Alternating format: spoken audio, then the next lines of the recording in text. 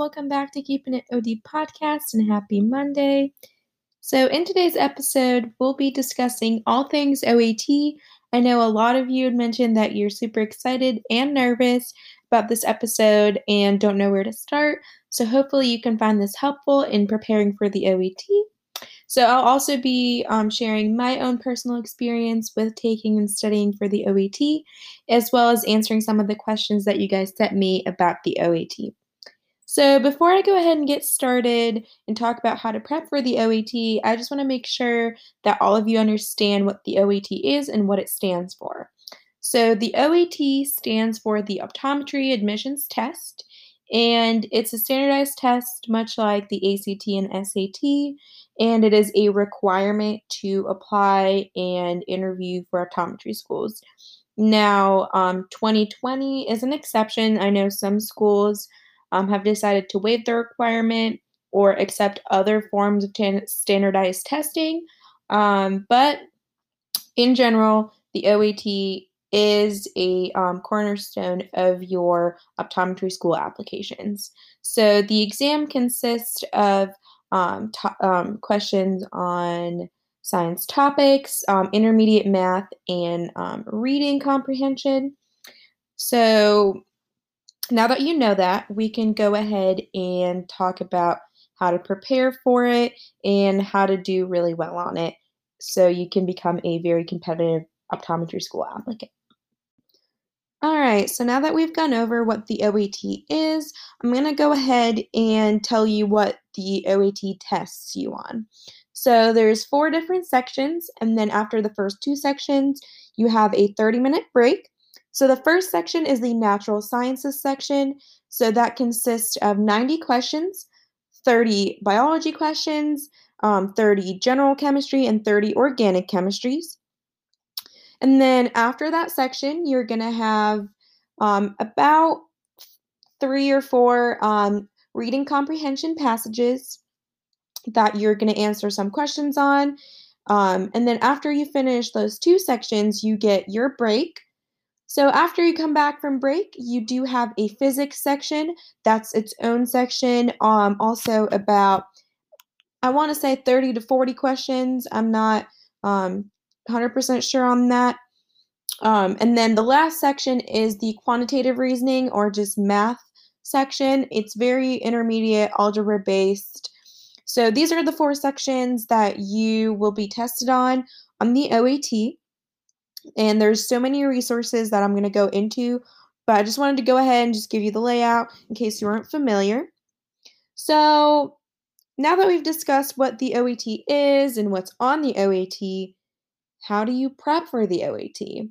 So the first type of prep that I'm going to talk about is knowing when you're applying and what year you're going to graduate, what year you're going to start optometry school. Just, again, going off of what I mentioned in the last episode, having a plan. So I'm going to share a little bit about what I did, my experience with the OAT. So I took the OAT this past summer of 2020. And I also did apply this summer to be accepted into the fall 2021. So in case you're not familiar, you usually take the OAT and apply 1 year before you're wanting to start optometry school. So you do it in 2020 to start in 2021 and so forth. But when I was doing my little OAT plan and schedule plan for undergrad, I started in the summer of 2019, actually. So that was the summer before my junior year, but it was going to be the last summer before I take the OAT. So I wanted to make sure that I have all the courses that are going to be covered by the OAT. So entering junior year, I had already completed biology, general chemistry, and organic chemistry 1. So junior year came around and I took organic 2, physics 2, and physics 1, obviously. So that's my first tip is to make sure that you've completed all the courses that are going to be on the OAT. Now, they're not going to tell you you can't take the OET if you don't have those courses, but it's going to help you when preparing for the OET because you're not learning the material for the first time. Um, you have to keep in mind that prepping for the OET is largely just a review of topics and a review of material previously learned. If you find yourself that you're having to teach yourself new materials for the OET, maybe you need to take either more time with the material or you want to go ahead and just have a little refresh with your undergrad courses. Because the OET studying should largely be topic review, and it has everything to do with how you sit to take the exam. So that brings me to my next topic, which is prep materials. So now you've, planned out your undergrad schedule. You know when you're taking the OET, you know when you're applying. So the other thing that you have to keep in mind is okay, what prep courses do I want to invest in and set a budget? Okay, because just to sit down for the exam alone is around $490, I think, is what I paid. So that's a big chunk of money. So again, starting a year before taking the exam is really helpful because you can still work while you're undergrad, again, get those teching hours and more experiences. You don't even have to work as a tech. Just make sure, you're doing something with your time that you can include on your application. That's really important. So yeah, you do have to set a budget for yourself. How much money are you willing to spend on the whole OAT process? Because that's a separate budget from applications, because applications will run you anywhere from $180 to 1,000 or even more, depending on how many schools you're applying to. If you get any secondaries, those usually range from $50 to $75. Um, so when I was doing the budget prep, I looked, at my um, physics packets, organic books, notes, things that I have, because you can use that even though it's not specifically OET prep material. The OET is going to test all of the topics you've learned in physics. They're not going to introduce some like new OET special physics section. It's the exact same things that you learned in your physics 1 and 2. But the OET books, what they're going to teach you is how to take the exam. Because most likely, if you've taken the courses and you've done well and you made it this far, you know your materials.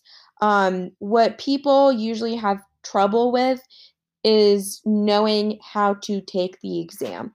So that's when prep materials come in very handy. There's so many options when it comes to prep materials, but I'm going to go ahead and tell you my budget and what I decided to use. But I'll also be mentioning some of the stuff that some of my peers did use and they found really helpful. So the budget I set for myself was no more than $300 because I knew that if I'm not going to be working or taking any classes, that I can, do a self-paced study. I didn't want to spend, $1,000 to $2,000 on a prep course. If you feel like that's going to be beneficial to you, you can go ahead and do that. People that have done that have done really well, and I'm not saying that they're a bad resource, but this is just not what I use to prep.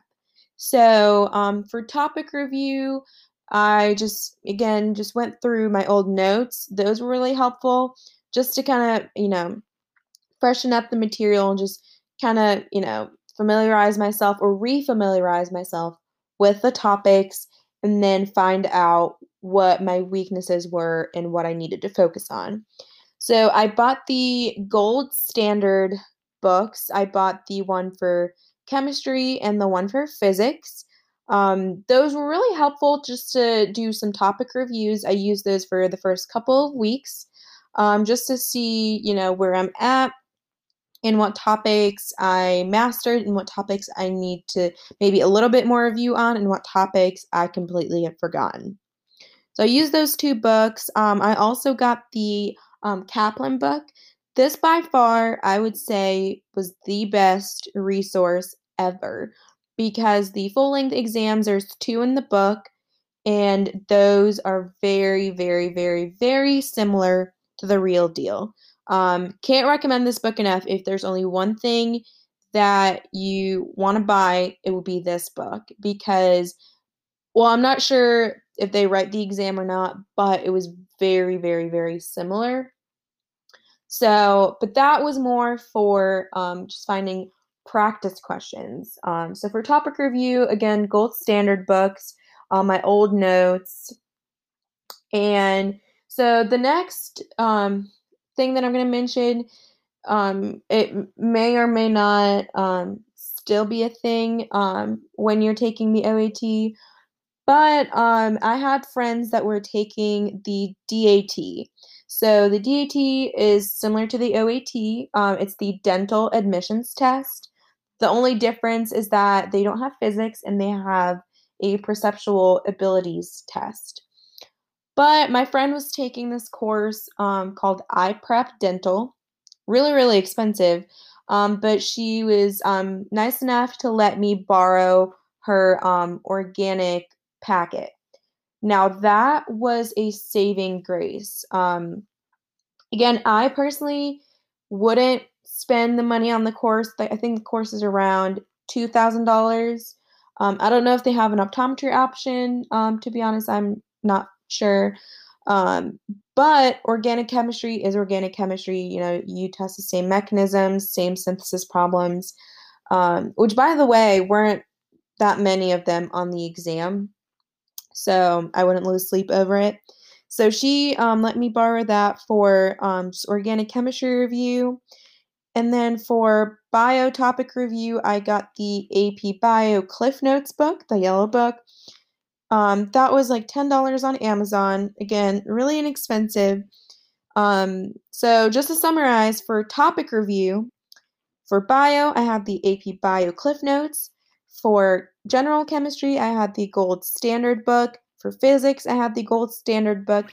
And for organic chemistry, I had the iPrep Dental packet.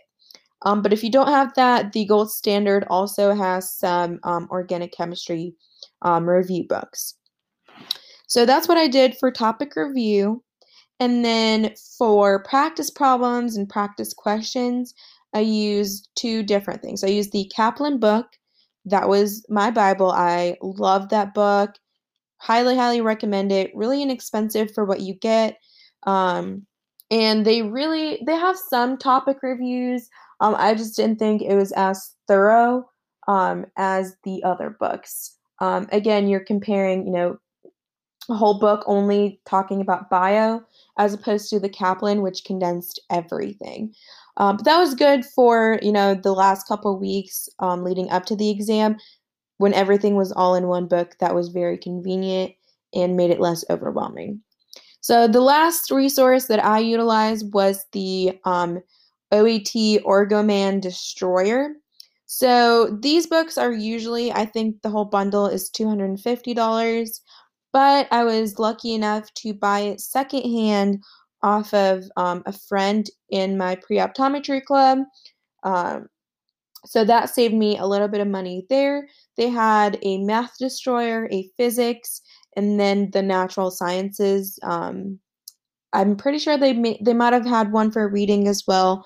I can't really remember, but that book was really, really hard. I remember the first time I attempted a couple questions from that book, I felt so crappy about myself, and I thought that I was going to go in, fail the exam, but they make these questions intentionally very hard so that you're prepared for the worst.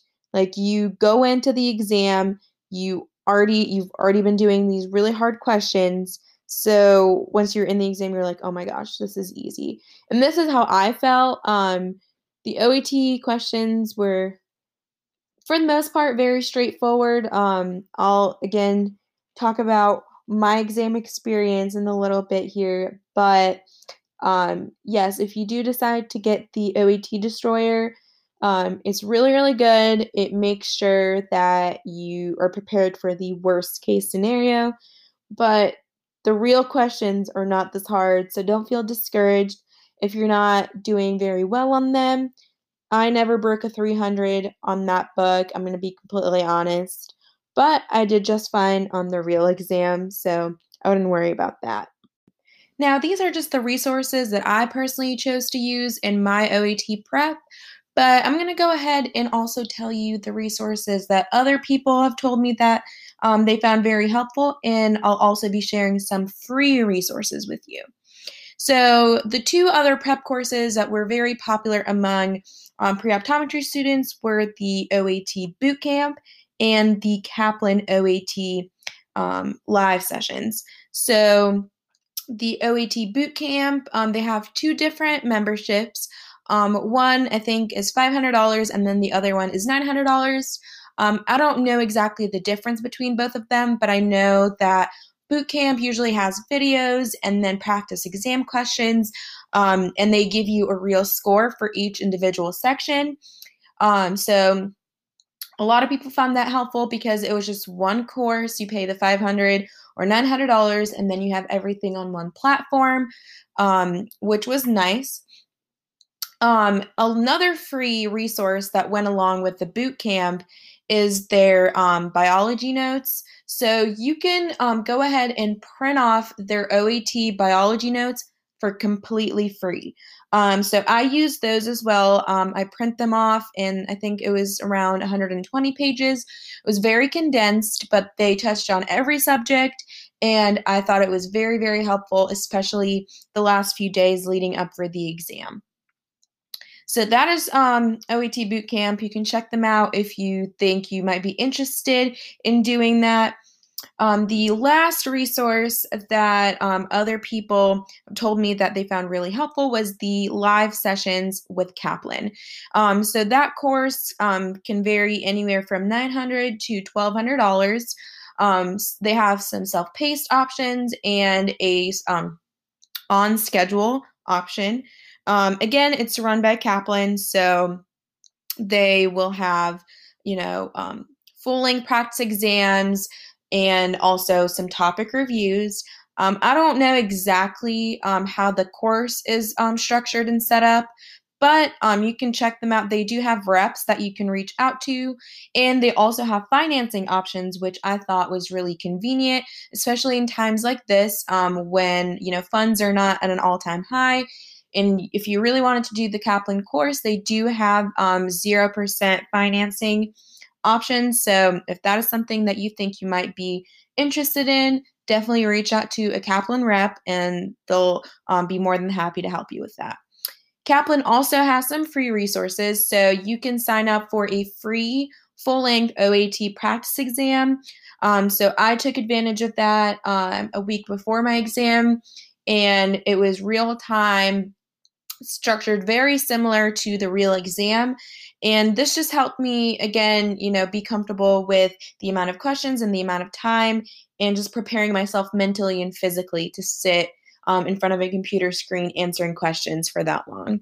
So that was really helpful. So I highly recommend doing that, even if you choose not to go through with the Kaplan course. You can take advantage of the free full-length exam.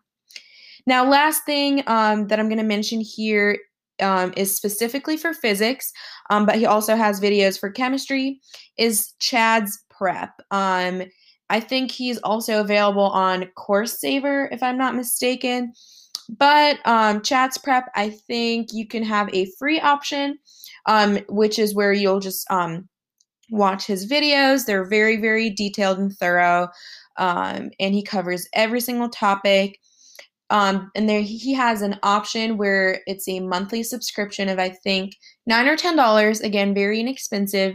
And they have quizzes after every video just to test your knowledge of the topics discussed in the video. I did that only my last month of prep just so I can, get more practice with questions because I found for myself that I learn best when I test my knowledge right after I study a certain subject. So you can do the free option, or you can do the membership. I just have to say they're the same exact videos. The only difference is with the monthly membership, you get those quizzes and feedback, and you can also email him, and he'll reach back to you with additional feedback on how you can improve. So I'm done talking about prep. So I just want to dedicate the last portion of this episode to answering some of your questions and also giving you generalized tips that I may not have touched on, or just reiterate some things that are highly, highly beneficial when prepping for the OAT. I know how nerve-wracking this might be, and especially in times like this, but one thing I really, really want you to know is that your OAT score isn't the end all be all. You don't have to get a 400 or a 390 to be a competitive applicant. I was well below a 350 on my exam. I'm uncomfortable sharing like my exact score. But if you want to reach out to me personally, I'm more than happy to discuss my personal stats with you. If you're applying and you don't know where you stand, I can definitely help you with that. But I know when I walked out of that exam, I felt very defeated because on all the OET study groups, people were sharing like these extremely high scores, like a 380, a 400, and I just felt very self-conscious about my score, and I almost contemplated applying. Now, fast forward 2 months later, I applied to 8 schools. I interviewed at 7 and got admitted into 7. So if you're looking for a sign, this is it. The OAT, as important as it is, it's not the determining factor of whether or not you're going to get into optometry school and be a great optometrist. Just keep that in the back of your mind. Again, you have to go in knowing that you're giving it your all and you're doing your best. But if you don't get the outcome that you expected, or you think your score is very below average, take a leap of faith. And this brings me to my next piece of advice, which is do your research. So after you take the exam, make sure to take the time and look at the 23 optometry schools, what their averages were, their minimums if they have any, and just kind of gauge and see what scores they're willing to accept. Like I know for me, I didn't apply to UC Berkeley because their average was a 350. So again, I'm going to touch on where to apply in applications on a completely separate episode because that's a whole different topic. But understand your OAT score. That's a really important thing. Another thing that I wanted to touch on is do not register to take the exam until you're 2 weeks out, until you feel like you're ready and that, okay, in 2 weeks from today, I can sit down and take the exam. Because once you register for it, if you change your mind, I think there's a fee associated with that. So just to eliminate the hassle, just book your exam 2 weeks before you wanted to go take it. So my next piece of advice is take the exam before the cycle even opens, just in case you have to retake it. And this just goes without saying, do not overwhelm yourself. Do not use too many resources. I mentioned a lot of resources, but you don't have to use all of them. You can only pick and choose depending on the time, because again, remember, we only have 8 to 10 weeks that we're dedicating to studying for the OAT. So you want to make sure that you're not dragging on the studying and you're not using too many resources so that you're overwhelming yourself. Which brings me also to my next piece of advice, which is topic review first and then practice questions second. I was guilty of this myself. I loved doing practice questions and, finding out what my score would be. And I'll just get, that high of, oh my gosh, I'm doing good. But spoiler alert, the practice questions that you're doing are not going to be the exact same questions that you're going to see on the exam. But what's going to be the same is the topics. So if you test your understanding and knowledge of the topics, you're going to be in way better shape and more prepared to sit down for the exam. Because if you know the topic, you can answer any question on it. But if you can answer one question on the topic, you're not sure if you can answer every single question on the topic. So again, focus on your progress and not someone else's. Again, I know this time can be very overwhelming, highly intimidating, and it's easy to compare yourself to someone else. But just know that this is your application, this is your journey, and that's your work. No one else is going to take your place. You're the person going through the interview and application process, and most schools do a holistic review. So as long as you do your best, like I mentioned in the previous episode, just do your best. Trust your process and not someone else's. Just focus on your progress and just follow your path because that is yours. That's very, very unique to you. So again, do not overwhelm yourself. Alrighty, I think that is all I have to say for this episode. I know this was a very long one, but I felt that it was very important.